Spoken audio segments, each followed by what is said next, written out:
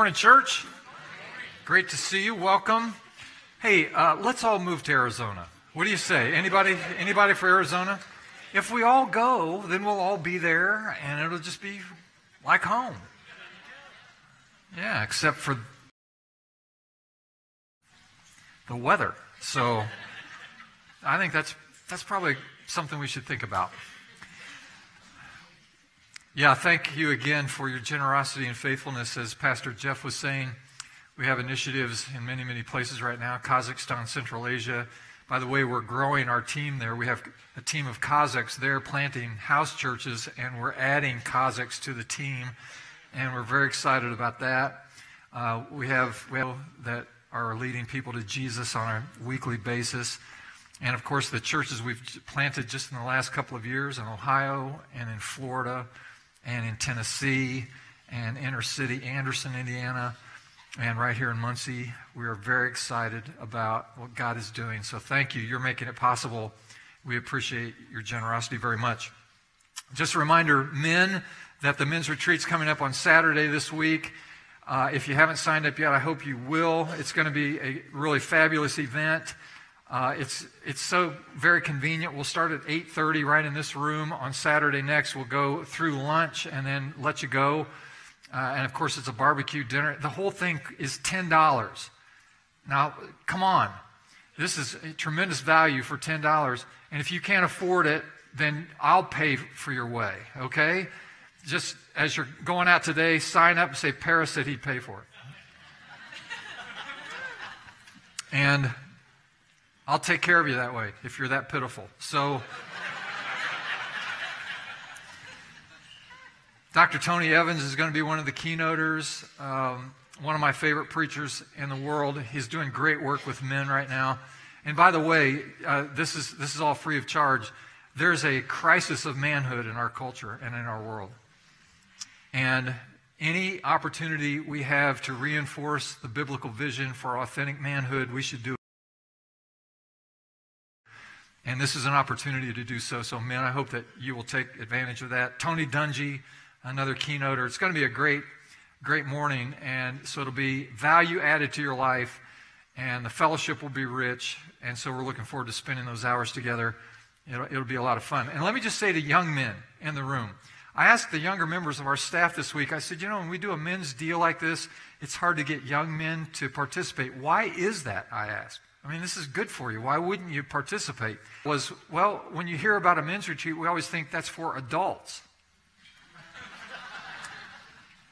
Listen to me, young men. Listen, if you're old enough to vote for president and fight in a war, you're an adult. You're a man. And so these things are for you. And so I challenge you to come. It'll add value to your life. So get signed up. You can do that online. You can sign up on your way out in the cafe, the lobby today, and we'll have a great time. All right, we continue this season of Lent here at Union Chapel. We're celebrating, considering the words of Jesus from the cross. And today we've chosen as our text from Mark's Gospel, chapter 15. So if you have your Bibles, you can turn there. I'm going to read for us verses 29 to 36. Of course, we'll project the words on the screen as well. Our custom is to stand to recognize and honor God's word, so thank you for doing that as you're able. Verse 29. Those who passed by hurled insults at him, shaking their heads and saying, "So, you are going to destroy the temple and build it in 3 days? Come down from the cross and save yourself." In the same way, the chief priests and the teachers of the law mocked him among themselves. "He saved others," they said, "but he can't save himself. Let this Messiah, this King of Israel, come down now from the cross that we may see and believe." Note the sarcasm. Those crucified with him also heaped insults on him. At noon, darkness came over the whole land until 3 in the afternoon. And at 3 in the afternoon, Jesus cried out in a loud voice, "Eloi, Eloi, lama sabachthani," which means, my God, why have you forsaken me?" He's calling Elijah. Someone ran, filled a sponge with wine vinegar, put it on a staff, and offered it to Jesus to drink. "Now leave him alone. Let's see if Elijah comes to take him down." And may God instruct us, inspire us today through his word. You may be seated. Thank you so much. I'd like you to at least attempt with me this morning to imagine yourself literally, physically present at Calvary. Imagine yourself there on the hill. Try to comprehend the mood, the spirit, the ethos, the character, the environment of that moment. What kind of energy was there? What kind of discernment might you have about being in that place? Now we can identify this room right now. It's warm, it's comfortable, it's pleasant, it's peaceful. We've enjoyed God's presence among us and enjoyed our fellowship with one another, and so it's a good place. It's a warm place. But think about Calvary. You know there's a few women there. They're whimpering and moaning, perhaps. There's great despair. But then there are all these other characters, all of these other players, and all of them, without exception, have a similar kind of approach to Jesus. They are insulting him. They are mocking him. They are damaging him with their words and their energy and their attitudes. And we might describe it as a mob mentality. Have you ever been part of a mob? Have you ever been in a riot? Most of us haven't. I actually was in a riot. I didn't get up that day and say, hey, let's go to a riot. I found myself in a riot. It was after dark. Around. There was incredible chaos. Not only were people flying around, but objects were flying through the air. People were being hit and hurt and damaged, some critically injured. It was very dramatic and very terrifying to be there. What we know about Calvary that day is that the Romans were there. They had been mistreating and maligning him, where the crowd was mocking him relentlessly. The passers-by, even the common person on holiday at Passover in Jerusalem, were hurling insults, deriding him. The chief priests, I mean, these are the most accomplished people in the culture. The scribes and priests, the scholars, the interpreters of Scripture, even they are insulting him. Those who were crucified beside him are taunting him. All of the people there with one idea, one spirit, one intention. It's demonic. It's dark. It's evil. Trying to destroy Jesus, trying to crush him, trying to dehumanize him, trying to annihilate him. It's not enough to crucify him and kill him, but now we want to drive him completely out of existence. It's a very dark moment. People who were there, just imagine a passerby. This could be anyone who's for the holiday. Now, remember, this is Friday. On the eve of Passover, the night before, Thursday, this is when all of the Jews would celebrate the Seder meal, the celebration, this honorable meal, which recognized the extrication that God provided through the deliverer Moses of the people of Israel out of Egyptian bondage. So they had symbolized this in a meal with a roasted lamb and the story of how God had saved them, and that's on the table. A cup for Elijah, which represented their ongoing hope that a Messiah would be provided by God. And each of these Jews had drunk from that cup. It's an amazing thing. They'd sung the Hallel. This is from Psalm 106. They actually, the night before, had sung this together in their families, in their homes. Give thanks to the Lord, for he is good. His love endures forever. And you have to ask the question, how is this even possible? How's it possible under these circumstances? Well, it's been said that the trial and crucifixion of Jesus, watch, was not Jesus on trial, but humanity. I think there's something there. So here's what I want you to derive from these comments. The scene at Calvary, the scene at the cross, actually holds a mirror up to all of us, to our own souls. We are meant to see ourselves in this crowd. And if you think about it, it's not hard to do. Remember when you were growing up, grade school age mostly, but in some cases older still, when there were boys and girls in your school or in your neighborhood, these were the boys and girls who were easy to pick on, and you made fun of them. Or maybe you were the object of that ridicule or that bullying. But we all have memories of that. Back when I was in school, corporal punishment was still in vogue. It was still very popular. The Board of Education was applied to the seat of knowledge very frequently in my school growing up. Yeah. The only time I received such punishment was on the heels of a derogatory comment that I had made about a classmate in my teacher's hearing, and she cracked me. And I deserved that and more. And I regret that very much. There was a family in our hometown of Boswell. Boswell at the time, and still is, about 1,000 people. And everybody knew everybody else in this small town, as is the case. And one of the families in our town were the Wilsons. And the Wilsons had 8 children, and Mr. Wilson was an alcoholic. And they lived in this little hovel of a house, all 10 of them. And it's interesting to me that even the real estate knows that there's dysfunction. Isn't it curious? The house kind of sags. No grass grows in the front yard. How does the property know that we're not well here? 2 of the sisters in the Wilson family, one was in my class and one a class above me. When I look back on it now, I can understand exactly what happened. But at the time, I couldn't see. These girls were precious little girls. They wore the same cotton dress every day of the world. It's the only one they owned. Little cotton flower print. As the years passed by, it became more and more dingy, more and more ragged. Their faces always had a little dirt. Their hair was always mussed. And they stuck together. The older of the 2, as I say, looking back on it now, I know exactly what happened. She managed to fail 4th grade. It caught us all off guard because she was generally bright. But she managed to fail 4th grade, and I know why she did. She did it so she could provide protection for her younger, smaller, emotionally weaker sister. They were always together, never apart, in class, at lunch, during recess, coming and going. And the older would not permit the attacks, the accusations, when someone wanted to say ugly or stupid.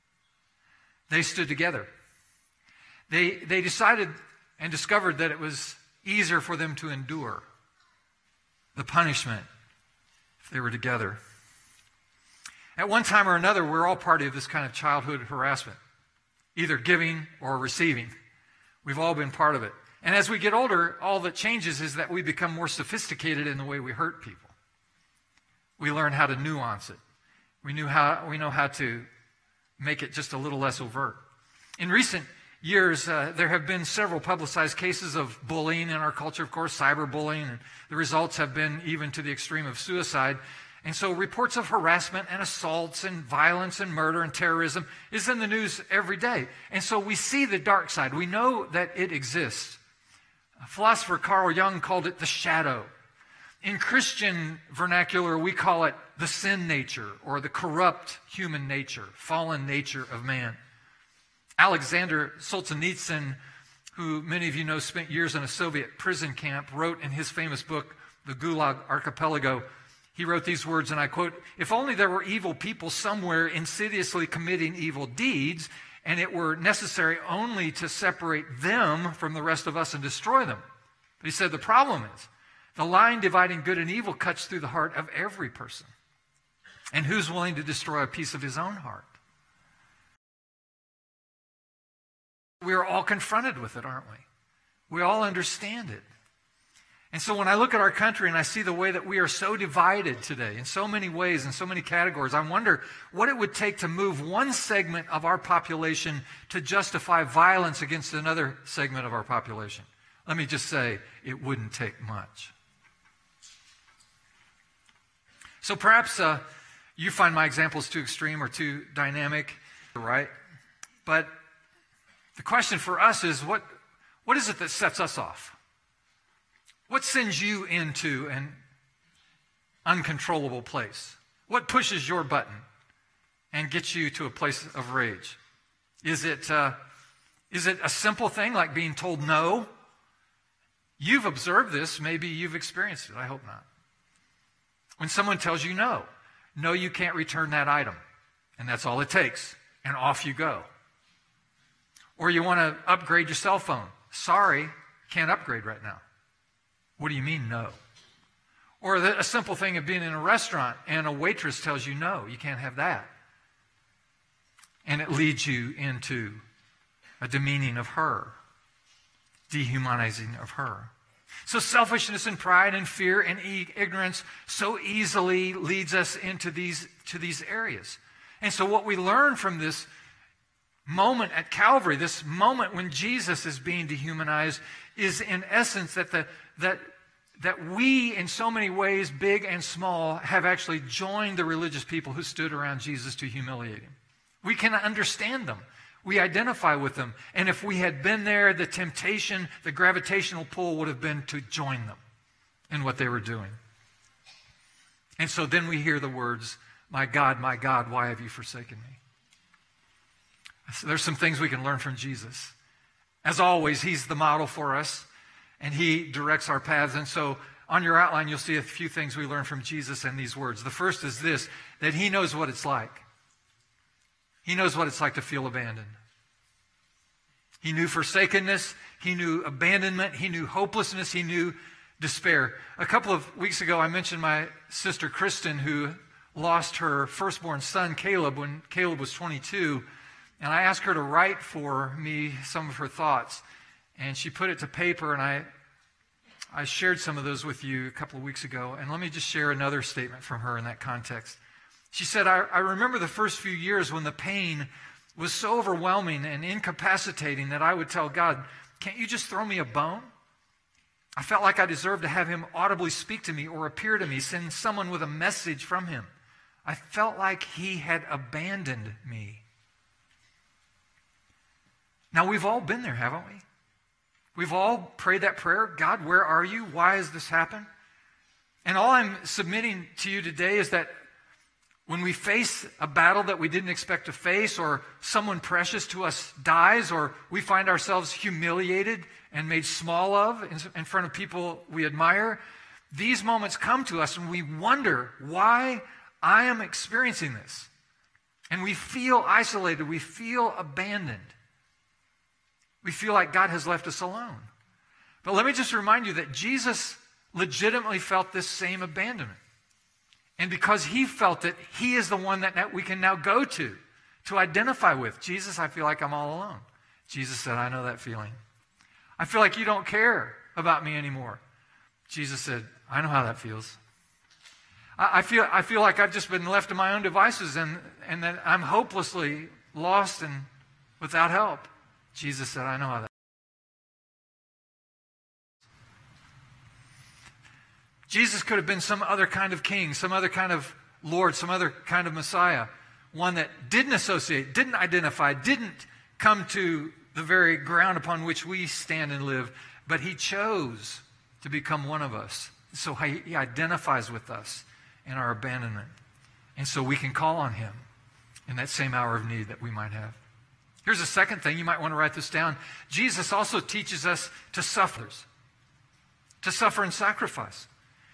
I mean, this is what Jesus was doing, offering sacrificial love for the world as he died. So he showed us by example what sacrificial redemptive love looks like.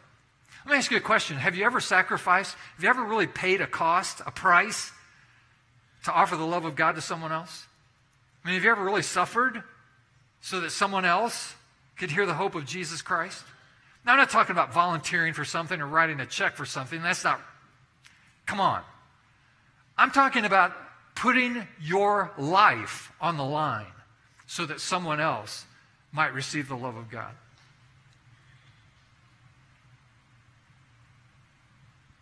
I think about the men and women who first joined our team in Kazakhstan 20 years ago. Steve Unangst, who put his life on the line, literally put his life on the line, blazed a trail into Central Asia. Listen, what you may not know about Central Asia, Kazakhstan, part of the former Soviet Union, when when the doors of opportunity came open to travel in Kazakhstan after so many years of communist rule, not only did we discover an open-hearted people, but we also discovered that these are people who had not heard the gospel for 2,000 years. When people in the first village we moved to in Bayerjan Mumshila 20 years ago first came to Jesus, they were the first people in 2,000 years who had made a confession of Jesus Christ in the history of the church. An amazing thing. Well, listen, someone's got to pay for that. There's a cost implied. Someone's got to risk everything. And so Steve Unangst and Mary and Bob Ewert and Maria and Brett, members of our original team, these folks put it on the line. And all of us who actually subsequently went to Kazakhstan and traveled there, because it's not easy and it's not safe. I still have in my file today a sermon ready to preach when someone from Union Chapel lost their life trying to give the gospel to Kazakhstan. Still in my file, and by God's grace, I've never had to preach it. But it's there, and it's ready. And when we commission people to go to other parts of the world, like Kazakhstan, we put our hands on them and say, now go in Jesus' name and represent us. And the implication is, we're asking you to give your life. Not just a few years of service, but we mean give your life. So when I arrived in Kazakhstan a few years after our team had gotten there, and I went into a little home in Bayerjan Mumshila one Sunday morning, and there was nothing to illuminate the room except one light bulb hanging from a cord in the middle of the room, and about 30 Kazakhs there. First generation believers. No, not in 2,000 years had anyone embraced Christ in that part of the world. And there I am with first generation believers, men and women and children. And I preached a little Bible lesson that day through an interpreter, and then fielded some questions. And people were just amazed and so curious to know why Americans would leave the comforts and conveniences of our nation and go there. Why did you come here? We are confused by this. We don't understand your motive for coming here. And we said it's very simple. God loves the Kazakh people. And God wants us to express His love to you. And so we had to come here to share God's love with you. And that there are hundreds of people in Muncie, Indiana, the United States of America, praying for you. And I said, there are hundreds of people praying for you right now. And one Kazakh woman, beautiful, about 20 years old, beautiful Kazakh woman, well up and spilled down and dripping off of her beautiful little face. And she looked at me and she said, so we are the product of your prayers. I said, yes. Someone's got to give. Someone's got to pray. And somebody's got to go. Someone's got to sacrifice. And Jesus models it for us. I mean, He's hanging on the cross. He's dying for our sins. Would you say that's a model? That's an example. There it is. There it is. We had 4 kids, teenagers from our Serve Week a few years ago here in Muncie. And they were in a neighborhood just off the downtown, a difficult neighborhood. And they were walking and praying. We call it prayer walking. So they would walk and pray, ask for God's blessing on this neighborhood. If they ran into people, they would pray for them and bless them and ask for God's provision and protection and His presence. And they came up to a home, very modest home, dilapidated house. There's an elderly woman sitting on the front porch. What are you kids doing? Well, we're praying. May we pray for you? Yes. They prayed for her, and she said, would you be willing to come into my house and pray for my husband? He's not well. Would you pray for him? And they looked at each other and said, all right, we'll do it. And they described later walking through this home, very modest, not pleasant at all, into a back room. Now, this was a sunny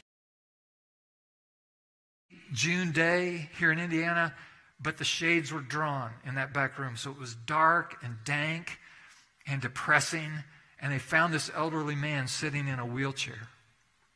And they all got around him, and they testified later that when they put their hands on him and began to pray, that God visited that house.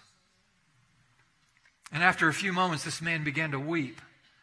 And after a few moments after that, he composed himself, and he told them this story. He said, you probably know I'm not doing very discouraged, very depressed.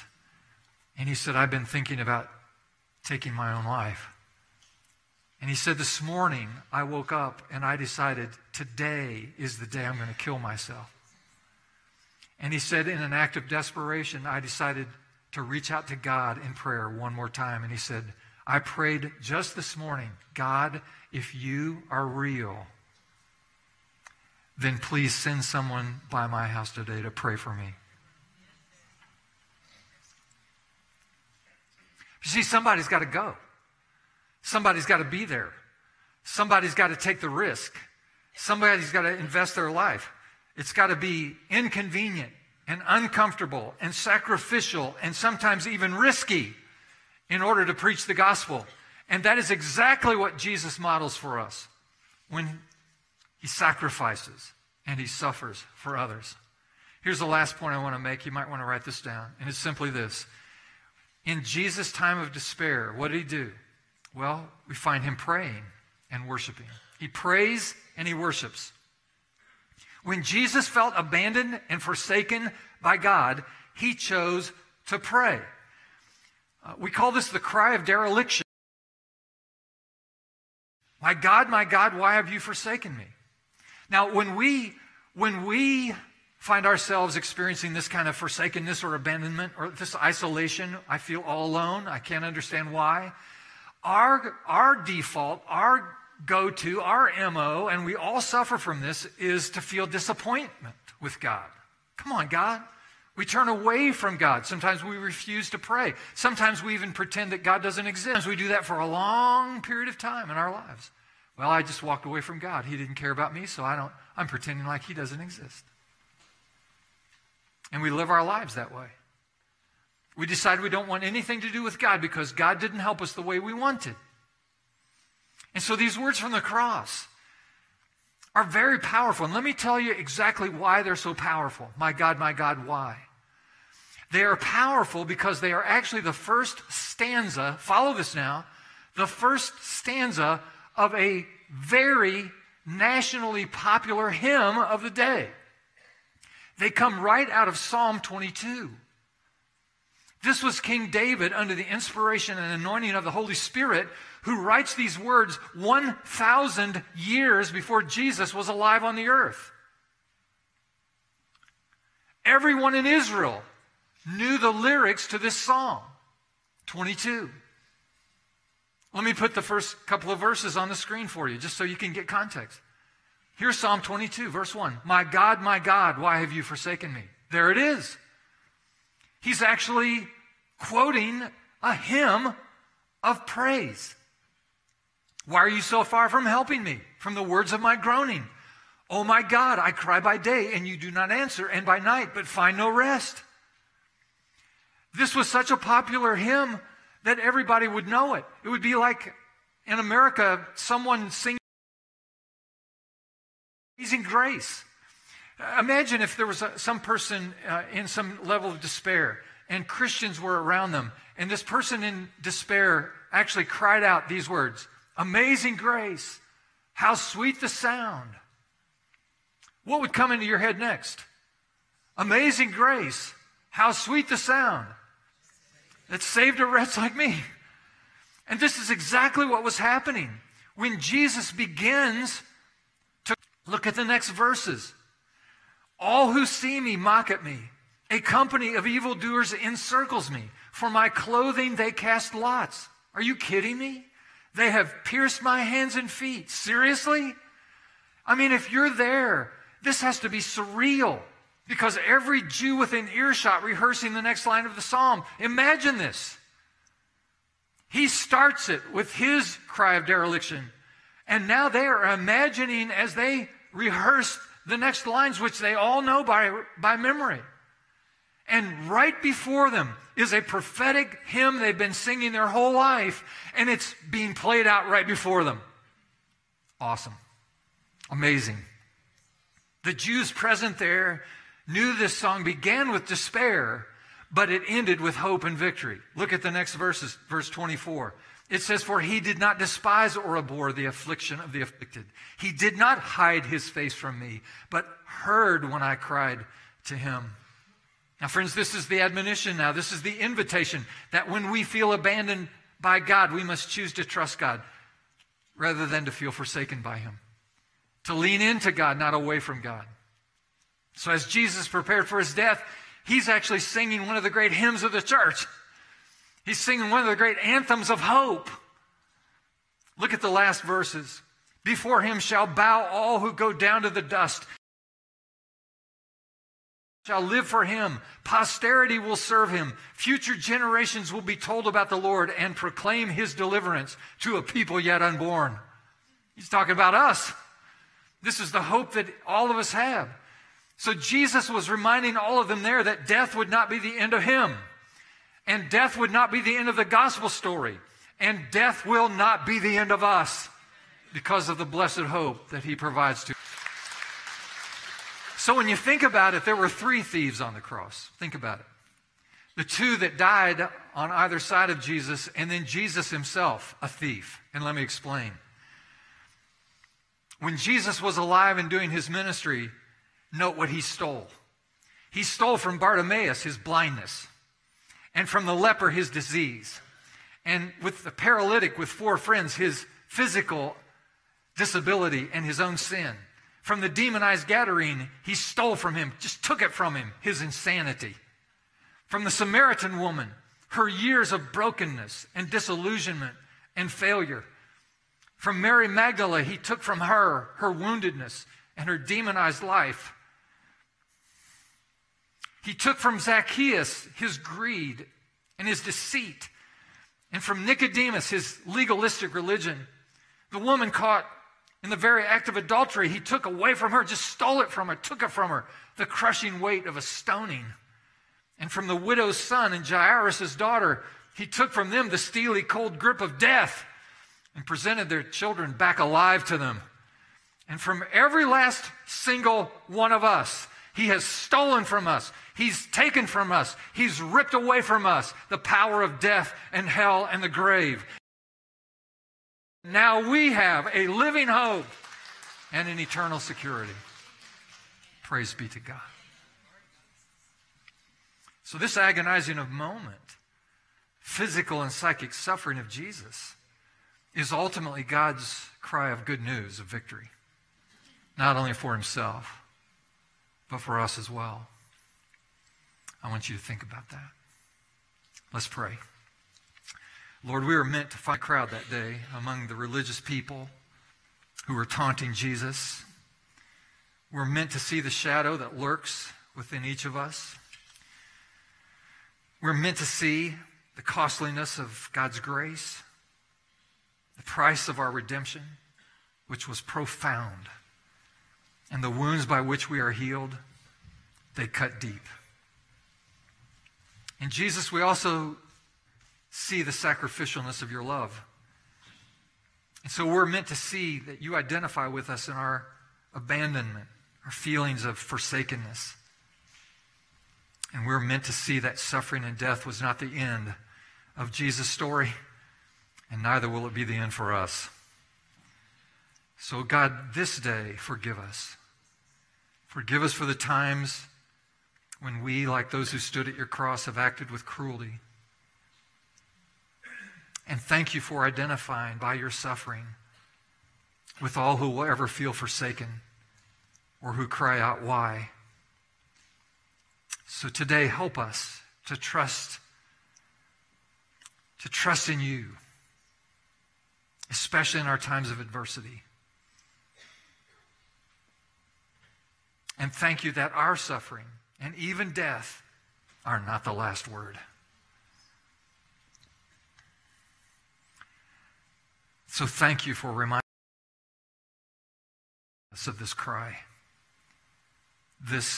of dereliction. Indeed, this song of victory, because inherent in your suffering and death is the promise of resurrection and life for all of us. So we give you thanks. In Jesus' name we pray. Now, say amen to that. Amen. Would you stand with us?